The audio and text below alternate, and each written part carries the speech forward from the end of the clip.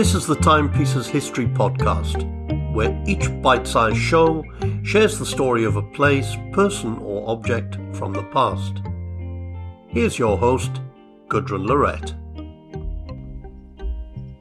Welcome to the Timepieces History Podcast. In Season 1, we're talking about people, places and objects that shape Britain, and today in Episode 9, I'm looking at a fictional character inspired by real life, the Mad Hatter. In Lewis Carroll's novel Alice's Adventures in Wonderland, published in 1865, and in the subsequent cartoon film released by Disney, the Hatter is portrayed as a small man in a large hat, unable to sit still. Interestingly, Carroll himself never named the character the Mad Hatter, although both the Hatter and the March Hare are described as mad by the Cheshire Cat. Carroll's Hatter is an unfortunate chap. Attempting to sing for the Queen of Hearts, she orders his decapitation for murdering the time, although he does escape execution. Sadly, he doesn't escape entirely. Time, personified in the story as male, decides to take his revenge by forcing both the Hatter and the Hare to live forever at 6 p.m, which is tea time. The Hatter constantly changes seats at the tea table, spouting riddles and other nonsense. So, if Carroll is to be believed, hat makers were so crackers they spent more time at tea parties with sleeping dormice than actually making headwear. However, mad as a hatter is an expression based on historical fact. Mad Hatter's disease, also known as erethism, it is possible that the phrase has its origins elsewhere, but it's as good an explanation as any. So where does it come from? Well, felt hat making arrived in England in about 1830, having been popular since the middle of the previous century elsewhere. The story goes that felting can be done quicker if the material is damp. So how do you dampen the material? Well, Turkish hat makers would make their hats from camel hair and therefore used camel urine to wet the fabric. In France, the hatters used their own pee, and apparently one chap was far better at making hats than anyone else. As it turned out, he was being treated for syphilis with a mercury compound, and so it seemed an obvious leap to start using mercury nitrate.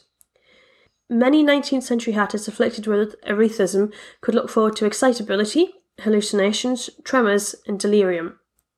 One sufferer, believed to be the first Mad Hatter, was Robert Cragg of Chesham, who was described in the 17th century as surviving on a diet of dock leaves and grass, and he gave all his worldly possessions away. Felt hat makers were often observed talking to themselves, drooling, and suffering from serious paranoia. Of course, it wasn't just hat making that was a hazardous job in Victorian times. Most occupations could seriously harm people, if not kill them. And if it wasn't the jobs themselves that were dangerous, then the tools or techniques, such as the mercury used by hatters, were. Children were often forced to perform some of the worst jobs, often because their small size made them nimble or better able to squeeze into small spaces. Girls were often put to work as matchstick makers, which required them to dip small sticks of wood into a highly toxic substance known as white phosphorus. The girls had few breaks and had to eat their lunch at their workstations, meaning the phosphorus got into their food and therefore their mouths. They often suffered from a condition known as phossy jaw, which caused abscesses, necrosis and brain disease. Boys were sent up chimneys or down mines. Both jobs required little people to squeeze into places. Being up a chimney to clean it out meant being wedged in at a funny angle, and a lack of protective clothing or mouth coverings meant they suffered respiratory diseases, damage to limbs and eyes, and sometimes they got stuck and died. In London, there were jobs specific to the area. Mudlarks, for instance, worked on the banks of the River Thames, searching for anything valuable that got washed up. They tended to live near the river too, as their working hours varied with the tides.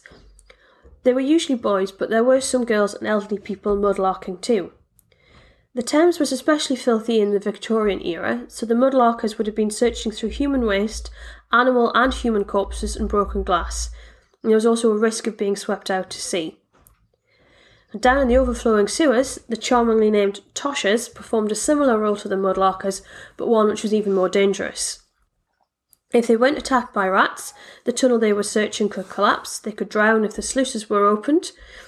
There were also pockets of noxious fumes which formed in the sewer, which would poison them. Because of this, the Toshers tended to work in groups for their own safety, and had tools to search through the waste so they didn't have to use their hands. In 1840, it became illegal to enter the tunnels without permission, and so they were obliged to work first or last thing in the day in order to go unnoticed and avoid a fine. Well, I think it's safe to say that I'm pleased I never had to do a job like that.